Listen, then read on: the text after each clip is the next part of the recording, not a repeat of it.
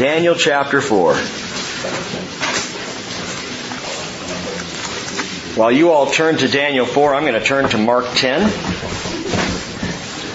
just share with you something here. A story that Matthew and Mark and Luke, all three, share. The synoptic gospels, they're called, because Matthew, Mark, and Luke are similar in many ways.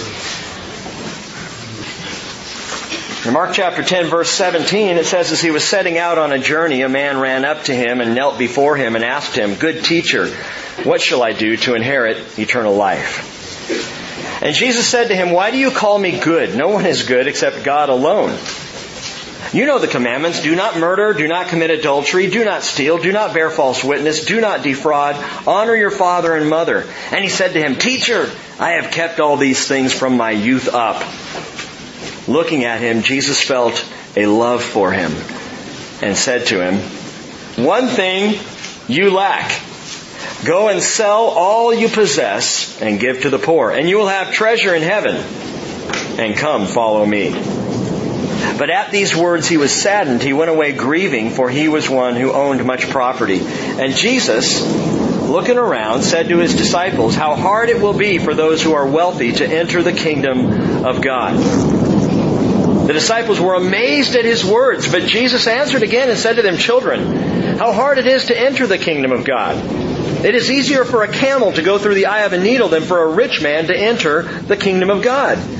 And they were even more astonished and said to him, "Then who can be saved?" Looking at them, Jesus said, "With people it is impossible, but not with God, for all things are possible with God." Who do you know that seems impossible to save? We all know them. Friends, family members, people that when you look at their lives and you look at how they're living, you think there is no way. I don't see how they're going to make it. I don't see how they could possibly be saved. Maybe you've tried to share Jesus again and again to no avail. Maybe you've known the disappointment of sharing the gospel to a brick wall. To someone who is just flat affect, no response, no reaction to the glorious truth that you know that you're sharing. When sharing the gospel becomes discouraging, remember what Jesus said. With people it is impossible, but not with God. For all things are possible with God. And for all of the impossible cases of salvation out there, I would have to put Nebuchadnezzar in the impossible category. This is not someone in the Scriptures that you would expect to find salvation. Not someone that you would expect to bow the knees to Jesus Christ. And yet listen to his own words. Daniel chapter 4, verse 1. I remind you, still written in Aramaic. But this chapter is not written by Daniel. This chapter is written by Nebuchadnezzar. And Nebuchadnezzar, in his own words, says, "Nebuchadnezzar the king, to all the peoples, nations, and men of every language that live in all the earth, may your peace abound. It has seemed good to me to declare the signs and wonders which the Most High God has done for me. How great are His signs, how mighty are His wonders. His kingdom is an everlasting kingdom, and His dominion is from generation to generation." Wow! Daniel chapter 4 is Nebuchadnezzar's witness. It is his testimony, his shocking personal testimony of a life changed and shockingly changed. Speaking of shocking, I was in the 3rd grade when 70s shock rocker Alice Cooper came on the scene. And you know what's weird? A little girl in my 3rd grade class was named Alice. And I couldn't figure that out. She's named Alice, but this guy with his eyeliner is named Alice. Why would any grown man want to be named Alice? It just didn't make any sense to me. Alice Cooper. But even more shocking than all of the music and the videos and the things that he's done over the years, in the 90s, Alice Cooper got saved. Now there are those who believe, I know some evangelicals who say, no way. No way that guy got saved. No way. He was too far gone. It's impossible. Well, I listened just this afternoon. We revisited an old YouTube video Alice Cooper being interviewed, and the interviewer was not asking about his faith. The interviewer just said, I know that you came out of rehab some years back, and you've sworn off alcohol, and you attribute that to your some kind of a belief, some kind of faith. And Alice Cooper said, oh yeah, I'm a Christian. I'm a Christian. And without any prompting, he said, and I'm not a carnal Christian either. I totally believe, and this is a quote, I totally believe every single word in the Bible. Alice Cooper said that.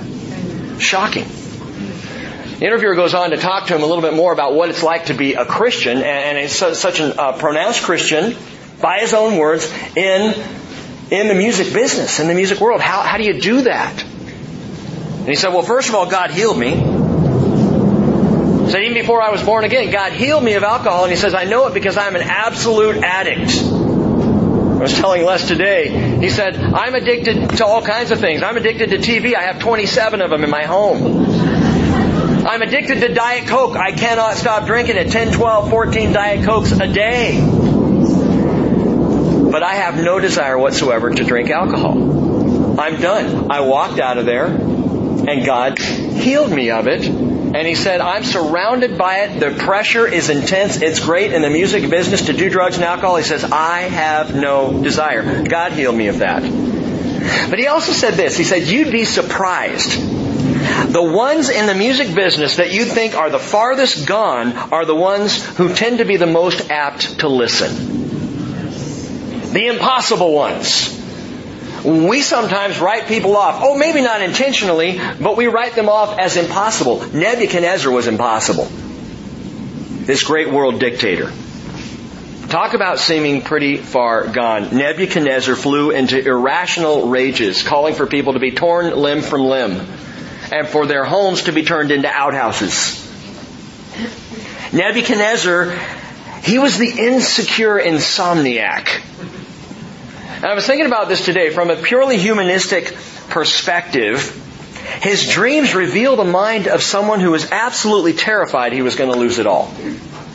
If you just look at the dreams, now we know God gave him the dreams. We know the dreams were words of warning from the Lord God. But he's ruminating on these things and he's thinking about these things. And clearly, Nebuchadnezzar felt like his kingdom could slip through his grasp. And so he was insecure. He had an ego 90 feet high by 9 feet wide. This guy seemed pretty unsavable. But so far in our study through Daniel, you can see obviously that God went after him. The hound of heaven, as the old poem goes, went after Nebuchadnezzar. What do you mean, Rick? In Daniel chapter 1, God starts out by bringing Nebuchadnezzar face to face with 4 young witnesses. Daniel, Azariah, Mishael, Hananiah, these 4 bros, these 4 Jewish lads, walk out their faith in front of Nebuchadnezzar. They testify before him. In Daniel chapter 2, the Lord disturbs Nebuchadnezzar's dreams and then brings revelation and interpretation through these same 4 young men. Daniel being the mouthpiece, but we know the other 3 were there as well. God is trying to get the attention of this world leader. In Daniel chapter 3, the Lord literally walks out salvation from fire before Nebuchadnezzar's eyes. Who gets to see that? Turn or burn meant a totally different thing to Nebuchadnezzar. As he watched a 4th man in the fire, Shadrach, Meshach, and Abednego should have been burnt to a crisp immediately like the guys who threw them in. But there's a 4th man walking around. And as we said Sunday, Nebuchadnezzar had to call just to get them to come out. Because they were with Jesus. And God did all of this. And finally we come to chapter 4 and Nebuchadnezzar learns godly peace. And there's an interesting contrast here. Note this. In verse 2, he says to all the peoples and nations and men of every language that live on the earth, he says, may your peace abound. May your peace abound. That's the end of, verse 1 there. May your peace abound. The Aramaic there, actually the Hebrew translation of the Aramaic is Shalom Sagah, which is literally, may your peace grow green. And thus Nebuchadnezzar founded Greenpeace. That's where it all started. Now, this is probably a poetic allusion, because Nebuchadnezzar knows the testimony he's about to give. And that testimony is the testimony of a vision of a great tree. And with that vision in mind and what happened in mind, he says to all the people of the world under his authority, he says, may your peace abound. May your peace grow green. He writes this testimony as one who knows the difference between spiritual peace, a true peace that is growing green, and superficial ease. Look at verse 4. I, Nebuchadnezzar, was at ease in my house and flourishing in my palace. That's the world's definition of peace right there. Being at ease. Living the good life. The king of Babylon had it all. He was the self-made man. He is at ease, but he's not at peace. I was at ease in my palace. The Hebrew word ease there is not shalom, not the word for peace, which is shalom. It's shalah. Shalah comes up short. Shalah is the Hebrew word that it's a derivative verb from shalom, but it literally means carefree, lighthearted. It's superficial peace. It is not the peace that Nebuchadnezzar calls out for the people of the world. May your peace grow, may it abound, may you know shalom. No, Nebuchadnezzar says, I thought I knew it. I was at ease. I was carefree. I was laid back. Shalah is an external ease. It's a passing peace that comes perhaps on a vacation, on a day off, in a moment of quiet that is quickly overrun by the cares of life. It's that external, superficial peace that leaves the inside void. And that's where Nebuchadnezzar was. I was at ease. I was in my palace. He goes on in verse 5. And I saw a dream, and it made me fearful. And these fantasies as I lay on my bed and the visions in my mind kept alarming me. So he dreams it, and then he keeps thinking about it.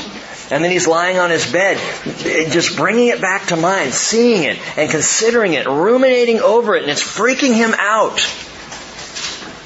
How often do people put on superficial shalom like a mask, hiding turmoil that's truly going on inside?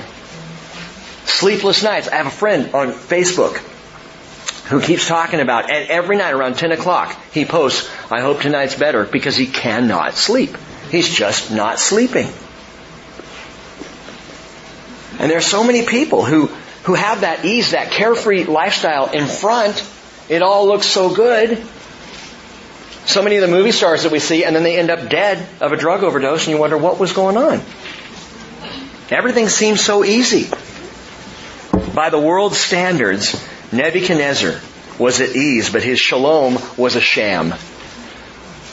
Speaking of trees, he's kind of like the fig tree in Bethany. You know, when Jesus is walking along, it says in Mark 11, verse 12, when they had left Bethany, he became hungry. Seeing at a distance a fig tree in leaf, he went to see if perhaps he would find anything on it. And when he came to it, he found nothing but leaves, for it was not the season for figs. Then he said to it, may no one ever eat fruit from you again. The tree shriveled up, and the tree died. The tree was a sham. The tree was false. It gave the false perception of a roadside fruit stand. And that's the way it worked in those days.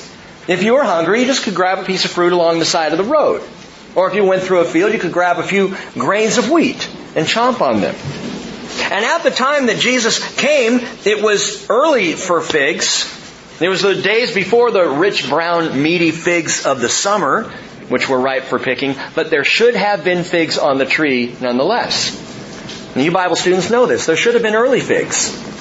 When a fig tree leaves, not departs, but when it, bears leaves, it bears figs as well. Small, hard, bluish, green, early figs. They don't taste very good, but you can eat them. And they are nutritious, and they are strengthening. And so for the traveler, you could grab a handful of early figs off of a tree and eat them up. If there were leaves on the tree, there should be early figs on the tree. We've seen them in Israel. Big leafy trees that don't have the nice brown figs, but those blue ones are there. And you should be able to grab them and eat them right off the tree. Jesus sees this leafy fig tree without a single early fig on it and says, this is a sham. This is a falsehood. It's a graphic illustration of the fruitlessness of superficiality.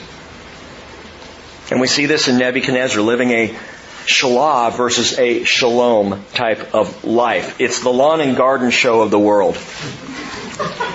You ever been to a lawn and garden show? You know, they have all the plants and they've got all the things out there and the little waterfalls and everything, and, literally an hour after the show's over, it's all gone. It's all picked up and taken away. It's all a show. And our world is at show. Looks at ease, looks well watered, it looks peaceful. You know it's a sham. The peace of this world is a sham. There's only one place to find a peace that truly grows green. And you all know it. Romans 5:1, therefore having been justified by faith, we have peace with God through our Lord Jesus Christ.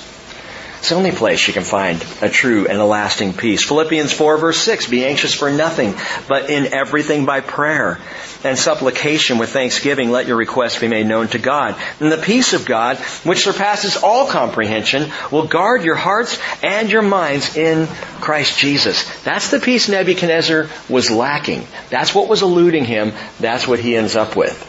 Let's read on, verse 6. So, he's having these bizarre visions, these alarming dreams. I gave orders to bring into my presence all the wise men of Babylon, that they might make known to me the interpretation of the dream.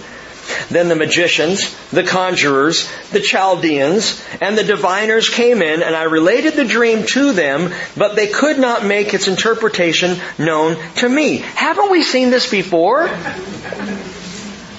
And we know this isn't the dream that Nebuchadnezzar had in chapter 2.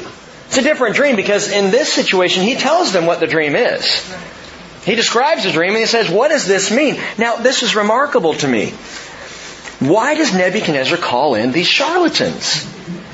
He's already seen them for what they are. He already knows they're bogus. The Bible says, Proverbs 26:11, like a dog that returns to its vomit is a fool who repeats his folly. Who just goes at it again. I'm going to call in the wise men. I'm going to call in the diviners and the charlatans. Let's bring them back in. Maybe this time they'll get it. Maybe this time it'll be different. It was Einstein who said insanity is doing the same thing over and over again and expecting different results. Like hoping to find a snack in the refrigerator when you've already looked 5 times.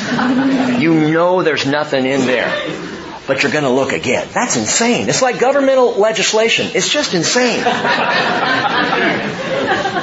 And it's the same, I just note this with Nebuchadnezzar. It's the same soulish rut that people get into. I want to find some way to get some relief from the thing that is freaking out my soul. And so I see this all the time. I do this sometimes. Replaying the same threats and fears. Have you ever gone for prayer, gotten together with some brothers and sisters and really prayed over an issue and then went home and continued to fret? That's insane. That's just craziness. It's regurgitating the same worries and doubts. I've met with people, none of you, but I've met with people who share some major life situation. We pray over it, and a week later they're back sharing the same exact thing. I'm like, didn't we cover this before? Maybe we need to call in the wise men and the diviners of Babylon. It's returning to the same ineffective methods of soul relief. It's like OCD. Obsessive compulsive disorder. And I don't mean the one that we joke about. I'm talking about real obsessive compulsive disorder. Do you know what that is? You have an obsession in your mind. This is what Nebuchadnezzar has. He's obsessing over this dream. He's got to do something to find relief. So the obsession gives way to a compulsion. Sometimes it's someone turning on and off a light switch. Sometimes it's so bad there are people who get hospitalized because of hand washing. If I just keep washing, and they start to rub the skin off of their arms. Because the compulsion makes the obsession go away. Obsessive compulsive disorder. And we have this obsessive compulsion with trying to come up with methods of relieving our minds, our souls, when the real problem is a spiritual problem. Nebuchadnezzar had a spiritual problem. Calling in the wise men wasn't going to heal that. calling in the diviners and the sages of Babylon, that wasn't going to make any difference whatsoever. And he knew that. Only Jesus can get you out of a spiritual rut. And you might find yourself in a spiritual rut. You know, they say a rut is just a grave with the ends knocked out. You know, a rut is where people die. Only Jesus can pull you out of the rut. Peter said in 1 Peter 2:25, "For you were continually straying like sheep, but now you have returned to the shepherd and guardian of your souls." I like that. He's not only the shepherd of my spirit, He's the shepherd of my soul. He guards my mind against these obsessions and against these thoughts that would continually drag me down. He pulls me out. He gives me spiritual relief, which is what I need. Well, Nebuchadnezzar calls in the same old guard. But verse 8, finally Daniel came in before me, he writes, "Whose name is Belteshazzar, according to the name of my God, in whom is a spirit of the holy gods. And I related the dream to him, saying, O Belteshazzar, chief of the magicians, since I know that the spirit of the holy gods is in you, and no mystery baffles you, tell me the visions of my dream, which I have seen, along with its interpretation."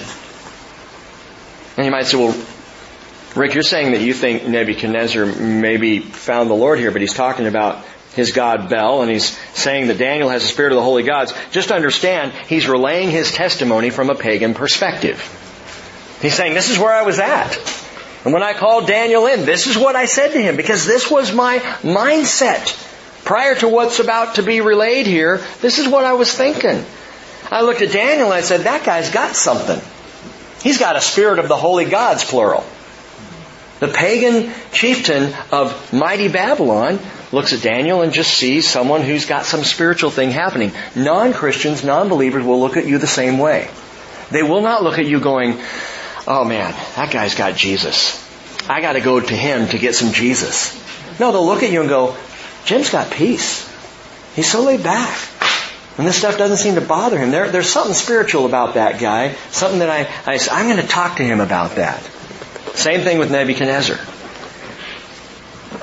Bel was his god, and all he knew was that Daniel had the spirit, ruach in the Hebrew, of the holy gods, the Kadesh Allah.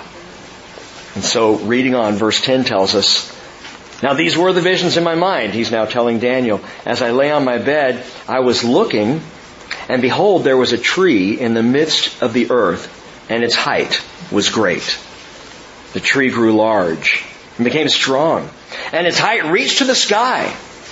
And it was visible to the end of the whole earth. Its foliage was beautiful, its fruit abundant, and in it was food for all. The beasts of the field found shade under it. I'll just tell you, the beasts would represent the nations of the world. And the birds of the sky dwelt in its branches. And all living creatures fed themselves in it or from it. And I was looking in the visions in my mind as I lay on my bed. And behold, an angelic watcher, a holy one, descended from heaven. He shouted out and spoke as follows, chop down the tree and cut off its branches, strip off its foliage and scatter its fruit. Let the beasts flee from under it and the birds from its branches. Yet leave a stump with its roots in the ground, but with an iron band and bronze around it in the new grass of the field. Let him be drenched with the dew of heaven, and let him share with the beasts in the grass of the earth. Let his mind be changed from that of a man, and let a beast's mind be given to him, and let 7 periods of time pass over him. This sentence is by the decree of the watchers, and the decision is a command of the holy ones, in order that the living may know that the Most High is ruler over the realm of mankind, and bestows on it whom He wishes, and sets over it the lowliest of men. This is the dream which I, King Nebuchadnezzar, have seen. Now you, Belteshazzar, tell me its interpretation, inasmuch as none of the wise men of my kingdom is able to make known to me the interpretation. But you are able, for a spirit of the holy gods is in you. A couple things to note here. Verses 13, 17, and 23, further down in the chapter, mention the watcher. The Hebrew word is ear. I-Y-R. Ear. And it's apparently a class of angelic sentinels or guardians. And this is the only place in the entire Bible where they're even mentioned. I can't tell you more about it because, again, we're hearing from Nebuchadnezzar from a pagan perspective at that point that he saw in this vision someone descend out of heaven, a watcher of types. Is it a Christology? I don't know. Or a Christophany? Is it an appearance of Christ? Probably not. Probably in this case, it's a representative guardian angel of sorts who is sent down to bring this message. So the watcher. And notice also in verse 15 that around this stump, once this massive, beautiful tree is cut down, there's a stump left, and around the stump is a band of iron and bronze. Why? Well, probably for two reasons. One, for confinement. That what's happening to this tree is not going to be allowed to go anywhere or be transplanted anywhere. It is confined to this location, but in addition to confinement, protection. For this stump must be kept in the new grass and protected for something to follow. The dream, even if you're not an interpreter of sorts, the dream shouldn't be that hard to figure out. And in fact, Nebuchadnezzar heard the watcher declare the purpose. The watcher said that this is in order that the living may know that the Most High is ruler over the realm of mankind and bestows on it whom He wishes and sets over it the lowliest of men. Contrast that with the one in the world at that time who was like a great spreading tree, and it would be Nebuchadnezzar.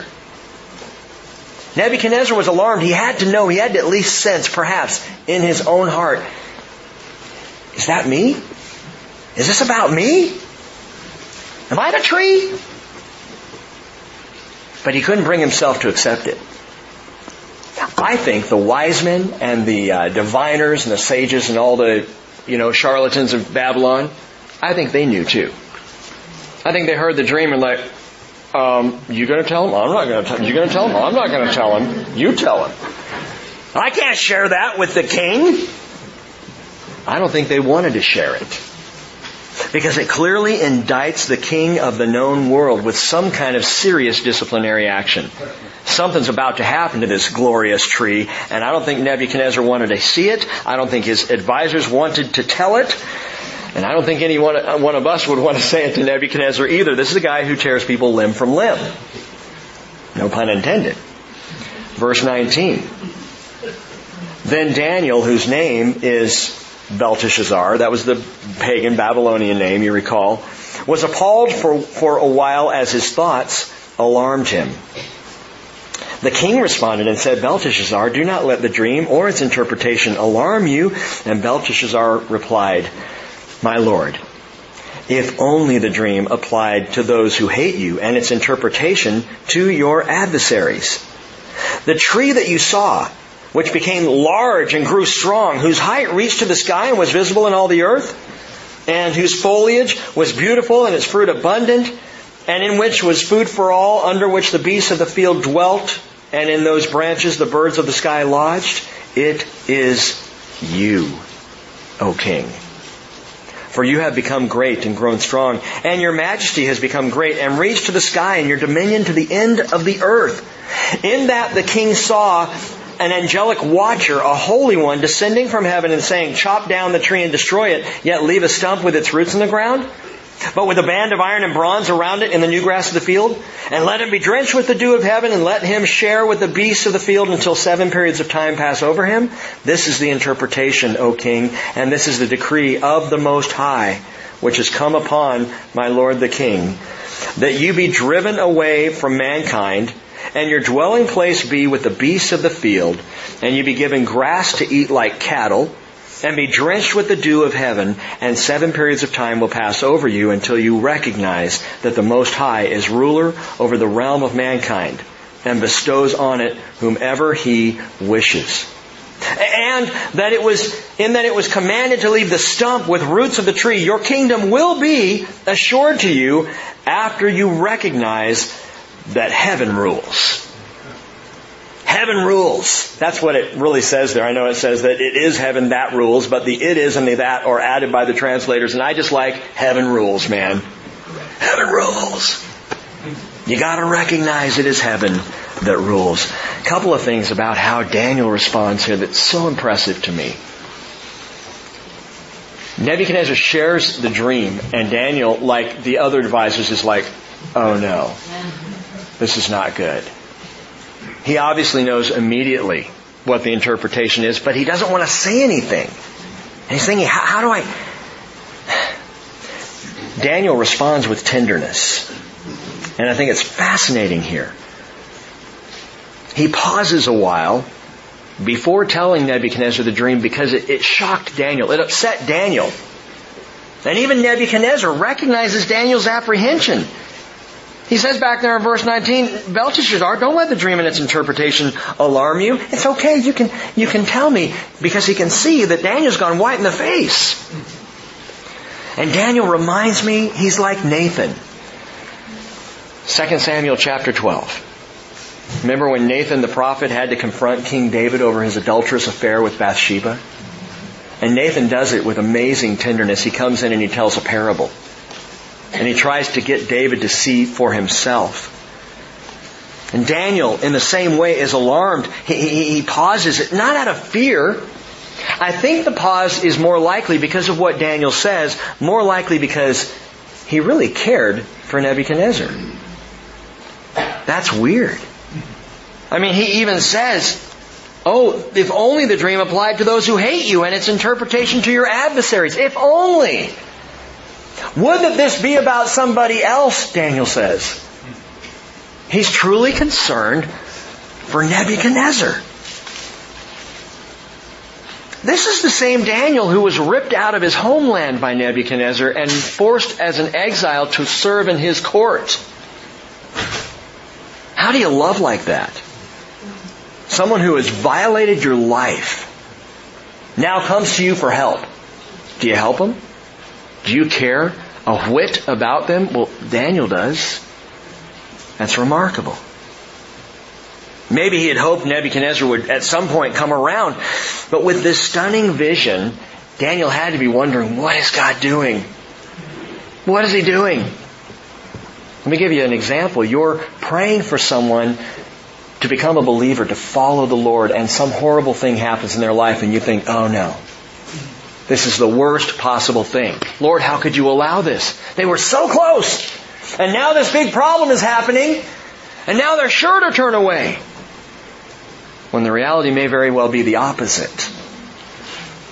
That we have to remember His thoughts are not our thoughts. And our ways are not His ways. Isaiah 55 verse 8. And so understand, when you intercede for someone in prayer, asking the Lord's intervention, don't be surprised if it goes down differently than you imagined. And by the way, that's why we stick to the Word of God. We don't sugarcoat, embellish, or worse, change it to make it more palatable. We just tell it like it is. And we respond, however, tenderly. You give the Word tenderly. Daniel does that. He responds with tenderness. But secondly, he responds with truth. It's you. It's you, Nebuchadnezzar. You're the guy. And again, like Nathan with David, Daniel doesn't skirt the truth. Nathan says the same thing. It's you. You're the one. This is about you, David. And Daniel says this is about you, Nebuchadnezzar. And we are told that we are to be speaking the truth in love. And doing so, we're to grow up in all aspects into Him who is the head, even Christ. Ephesians 4:15. We speak the truth in love. Which means we love people enough to speak the truth. Speaking the truth in love does not mean watering it down. It just means you don't throw it at them harshly. You're going to go to hell if you don't. That's not speaking the truth in love. However, that truth remains. Without Jesus, your eternity is hopeless. Without Jesus, you're lost. That's the truth. And we are called to speak the truth in love. Paul said in 2 Corinthians 2:17, we are not like many peddling the Word of God, but as from sincerity. As from God, we speak in Christ in the sight of God. We speak with sincerity, with true and genuine concern, as Daniel shows with Nebuchadnezzar. That's all the Lord asks of us. Speak honestly. Speak with sincerity. Speak with love. Verse 27. Therefore, O King, Daniel continues, may my advice be pleasing to you. Break away now from your sins by doing righteousness, and from your iniquities by showing mercy to the poor, in case there may be a prolonging of your prosperity. What does he say? Nebuchadnezzar, repent. Repent. This dream is legitimate. This dream is true. This is about to happen to you. Repent. You can turn this around. James says in James 5:19, my brethren, if any among you strays from the truth and one turns him back, let him know that he who turns a sinner from the error of his way will save his soul from death and will cover a multitude of sins. Peter, quoting Proverbs 10 verse 12, in 1 Peter 4:8 says, love covers a multitude of sins. Daniel loved Nebuchadnezzar enough to say, repent. He doesn't just interpret the dream. He takes it a step further. And now there's something you can do here. Turn it around, O King. Because love doesn't rejoice in punishment. It doesn't seek to uncover. Love doesn't go out of its way to embarrass a foe. It doesn't look for the fall guy. I've mentioned this a few times. I just get so tired of how our culture wants to blame somebody for everything. And it is not love to seek blame. Again, Daniel was a Jewish exile. What an opportunity to celebrate Nebuchadnezzar's demise. This dream is about you, Nebuchadnezzar, and you are going down. You are going to get chopped. Oh man, bummer for you. Instead, Daniel implores repentance. But Nebuchadnezzar is not quite ready. Verse 28. All this happened to Nebuchadnezzar the king. 12 months later, he was walking on the roof of the royal palace of Babylon. And the king reflected and said, is this not Babylon the Great, which I myself have built as a royal residence by the might of my power and for the glory of my majesty? Now, hang on right here. Nebuchadnezzar truly had built a remarkable empire. And it's only been in recent centuries that we've recognized this at all. In fact, back in the second and the first centuries BC, they didn't believe Nebuchadnezzar built New Babylon. They didn't believe that it was constructed by Nebuchadnezzar the king. It was thought by some that, he didn't have anything to do with that. And down through the years, they looked at Daniel and they said, well, see, Nebuchadnezzar claims to have built this, but he didn't. There's no way he could have built this. We have since found out that he did. Let me give you a taste of the greatness of Babylon as constructed by Nebuchadnezzar. The city of Babylon itself, 6 columns filled with writing in the British Museum describe Nebuchadnezzar's beautification and building projects. 9/10 of all the bricks that have been discovered in that region and unearthed in excavations in and around Babylon bear the stamp of Nebuchadnezzar's name. In fact, the stamp says, Nebuchadnezzar, king of Babylon, supporter of Esagila and Ezida, exalted firstborn son of Nabopolassar, king of Babylon. Every brick has that stamp. Did Nebuchadnezzar build it? Well, his name was on the bricks. The city proper was, in Nebuchadnezzar's day, valued at over $1 billion. In Nebuchadnezzar's day. That's not by today's accounting. That's by back then. And the city stores in Babylon were so full, with the Euphrates River diverted around Babylon like a great moat, it was said that Babylon could last 20 years under siege. How rich and wealthy and prosperous the great city was. The walls were 350 feet high. Just the wall around Babylon, 87 feet thick. There were 220 towers along the ramparts on the wall that went around Babylon. 220. 6 chariots could ride side by side on the top of the wall. And in the middle of the city, on a huge base, 400 feet square, climbing 400 feet in the air, in the center, the Hanging Gardens of Babylon. The Hanging Gardens of Babylon, considered one of the 7 wonders of the world. This was apparently just beautiful. These gardens were described as a mountain of flowers, just going up in the midst of the city.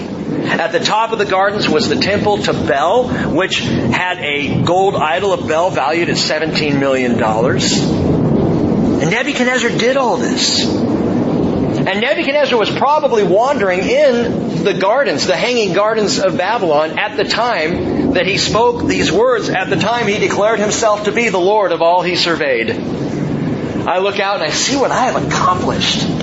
Look at what I've done. By contrast, I go out to the building site and I stand in that building and I go, look at what God has done. Blows my mind. It's stunning to me how God works and how He achieves what He desires to achieve. Nebuchadnezzar's not quite there. Nebuchadnezzar sees that it's His mighty work, His great deeds. By the way, verse 29 tells us what's about to happen took place 12 months after the conversation he had with Daniel. An entire year now goes by from when he has the visions and calls in Daniel and is told the interpretation. A year goes by, which reminds us that the Lord is not slow about His promise, as some count slowness, but is patient towards you. God gives Nebuchadnezzar 12 months to think this through and to repent, and he doesn't do it. He just stands up, and while God is patient, Nebuchadnezzar is forgetful. Verse 30 again, he reflected and said, "Is this not Babylon the Great, which I myself have built as a royal residence by the might of my power and for the glory of my majesty?" While the word was in the king's mouth, a voice came from heaven saying, "King Nebuchadnezzar, to you it is declared, sovereignty has been removed from you, and you will be driven away from mankind, and your dwelling will be with the beasts of the field. You will be given grass to eat like cattle, and 7 periods of time will pass over you until you recognize that the Most High is ruler over the realm of mankind and bestows on it whomever He wishes." Immediately, the word concerning Nebuchadnezzar was fulfilled, and he was driven away from mankind and began eating grass like cattle. His body was drenched with the dew of heaven until his hair had grown like eagle's feathers and his nails like birds' claws. Some dismiss this. They read this and go, that's the stuff of fairy tales. I mean, that's like Jonah and the whale, you know? That's those stories that can't possibly be true. It's too fanciful. It's just too strange. In 268 BC, the Greek historian Abydinus wrote that Nebuchadnezzar was, quote, possessed by some god, unquote, and, quote, immediately disappeared, unquote. Josephus referred to the Babylonian historian whose name was Berosus, and Berosus wrote about a strange mental malady that Nebuchadnezzar suffered sometime before his death. So there was something back there odd that happened to Nebuchadnezzar where he lost himself, where he disappeared for a time. The historians note that. And of course, Nebuchadnezzar's own testimony tells us exactly what happened. Several conditions could apply. If you want to put a name on this, insania zoanthropica is one. That means when you become so insane you act like animals. It's more of a generic, so it could apply to a lot of people, I guess. Another possibility, lycanthropy, which is where the whole werewolf myth came from. Someone that begins to believe themselves to be a wolf. But the most likely one is called boanthropy. Boanthropy is a literal condition. It's the delusion of being an ox. And it has been documented by mental health professionals People who have truly thought that they were an ox, down on all fours, eating grass in the field. And that's exactly what Nebuchadnezzar was doing. All of these describe a beastly insanity, grass-fed, wild dreads, refusing to bathe. Sounds like some environmentalists here on Whidbey Island. I'm not sure. Just may have seen one or two. I don't know. You know, before his capture in December of 2003, Saddam Hussein boasted that he was the reincarnation of Nebuchadnezzar. He claimed over Iraq and over the region that Babylon, and he was completely focused on rebuilding Babylon. And he said, I am Nebuchadnezzar, incarnate. Well, when they plucked him out of his hidey hole, he looked an awful lot like Nebuchadnezzar in these verses. His hair was long and matted. His nails were grown out like birds' claws. Careful what you wish for. The reincarnation of Nebuchadnezzar, his first words upon capture were, I'm Saddam Hussein, I'm the president of Iraq, and I want to negotiate. Too late. But even after his insanity, it wasn't too late for Nebuchadnezzar. Look at how all this ended. Verse 34. But at the end of that period, I, Nebuchadnezzar, raised my eyes toward heaven, and my reason returned to me, and I blessed the Most High, and praised and honored Him who lives forever. For His dominion is an everlasting dominion, and His kingdom endures from generation to generation. All the inhabitants of the earth are accounted as nothing, but He does according to His will in the host of heaven and among the inhabitants of earth. And no one can ward off His hand or say to Him, what have you done? Pause right there. Have you said that to the Lord? What have you done? How could you allow? Why would you? I would encourage caution and remind you what Nebuchadnezzar himself learned, and that is God is the God of heaven and earth over all things. And who are you? Who am I to answer back to Him? Who are we to think, what sheer arrogance to think we can get all up in God's face and ask Him how He could possibly do this to me? You know what the truth is? He can do anything He wants to me. He has every right. He can take me apart. If He wants to, He's the Creator. I'm just a lump of clay. Nebuchadnezzar gets it. At that time, verse 36, my reason returned to me, and my majesty and my splendor were restored to me for the glory of my kingdom, and my counselors and my nobles began seeking me out. So I was reestablished in my sovereignty, and surpassing greatness was added to me. Now I, Nebuchadnezzar, praise, exalt, and honor the King of heaven. For all His works are true, and His ways just, and He is able to humble those who walk in pride. That is no negotiation. This is not Nebuchadnezzar saying, I am Nebuchadnezzar, king of Babylon, and I am ready to negotiate. This is capitulation. This is a humble Nebuchadnezzar who learned his lesson well. Psalm 49 verse 12 tells us, man in his pomp will not endure. He is like the beasts that perish.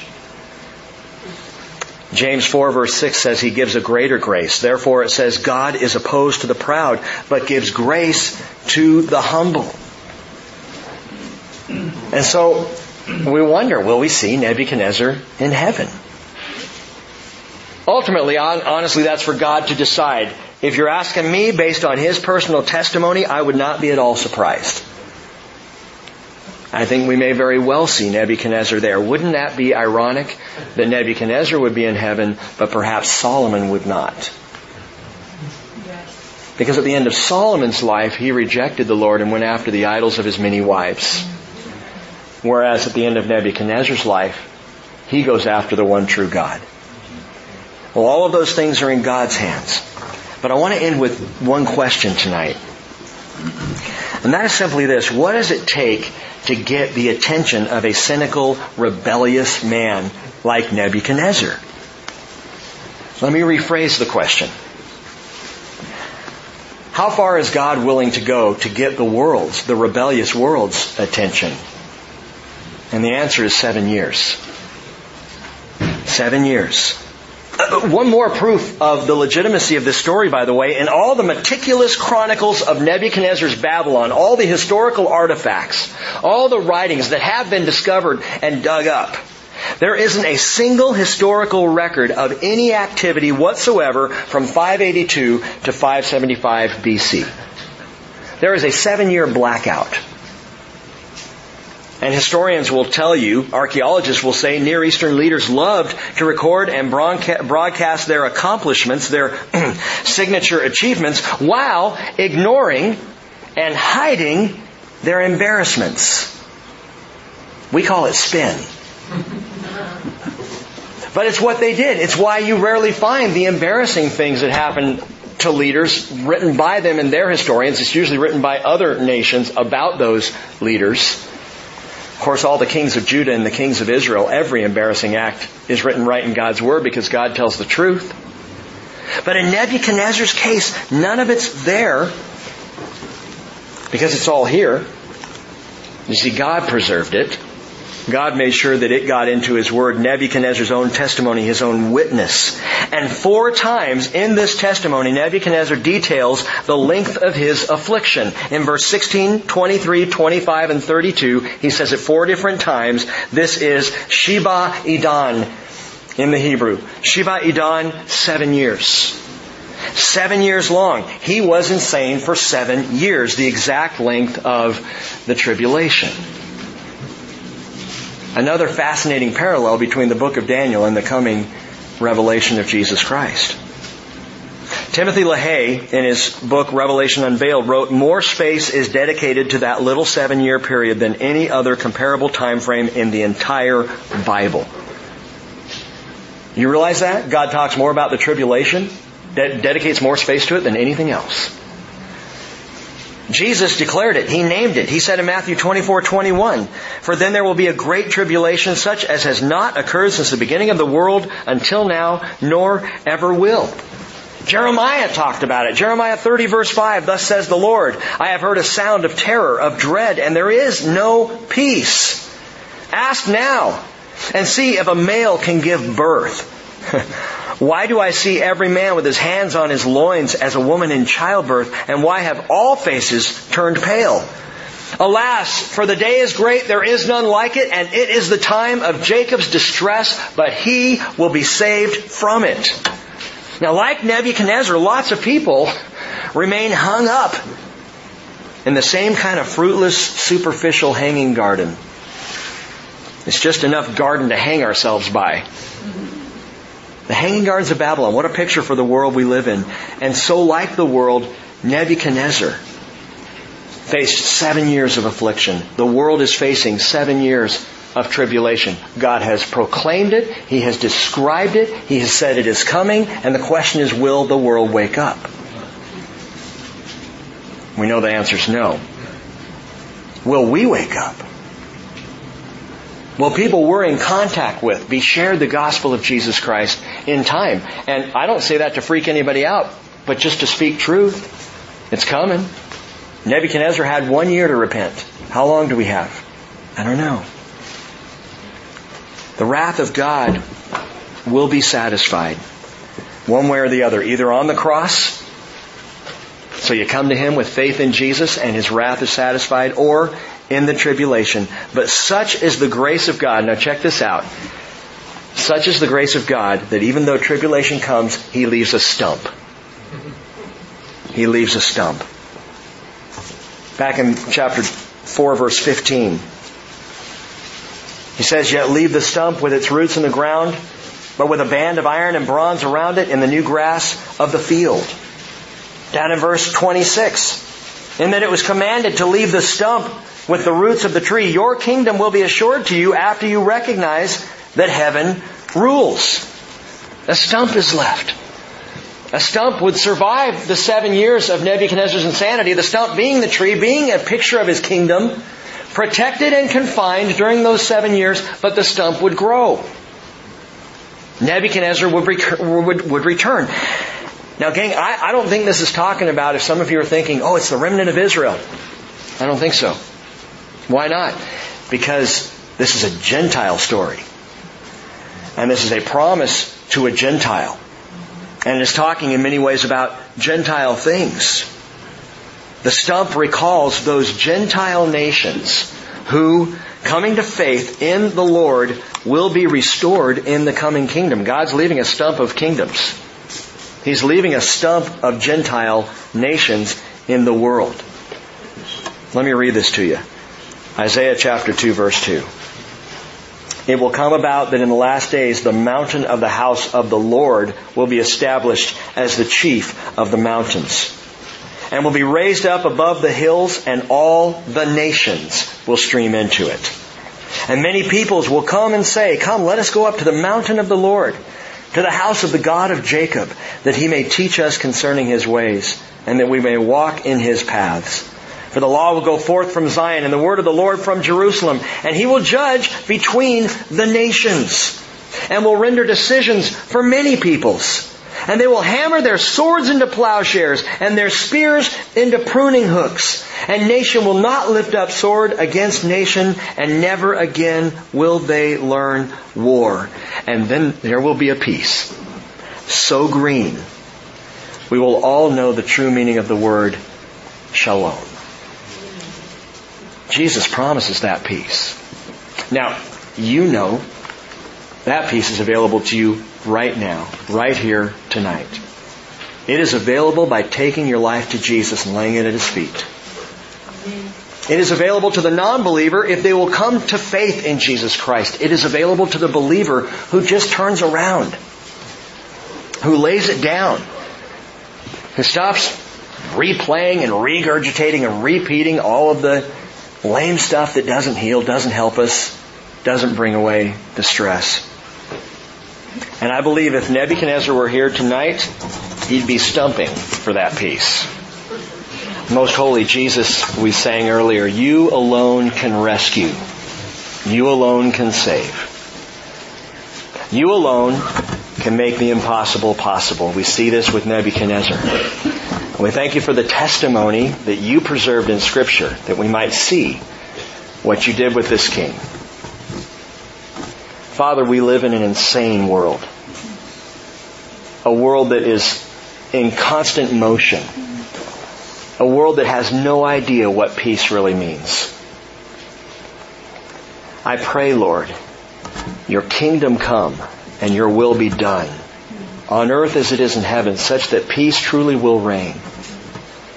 And until that marvelous day, Lord, with every breath that we draw, I ask that You will give us the peace that surpasses all comprehension. The peace of Jesus Christ. Jesus, You said, not as the world gives do I give to you. My peace I leave with You. And so, Father, I want to ask tonight, before we leave, if there is anyone among us who is suffering from stress or worry or fretting, that the peace of Christ would descend. That we would walk out of here assured, despite the battles of our lives, that we walk with the peace of Your Spirit. Most Holy Spirit, would You descend upon us now and bring Your peace. In Jesus' name. Amen.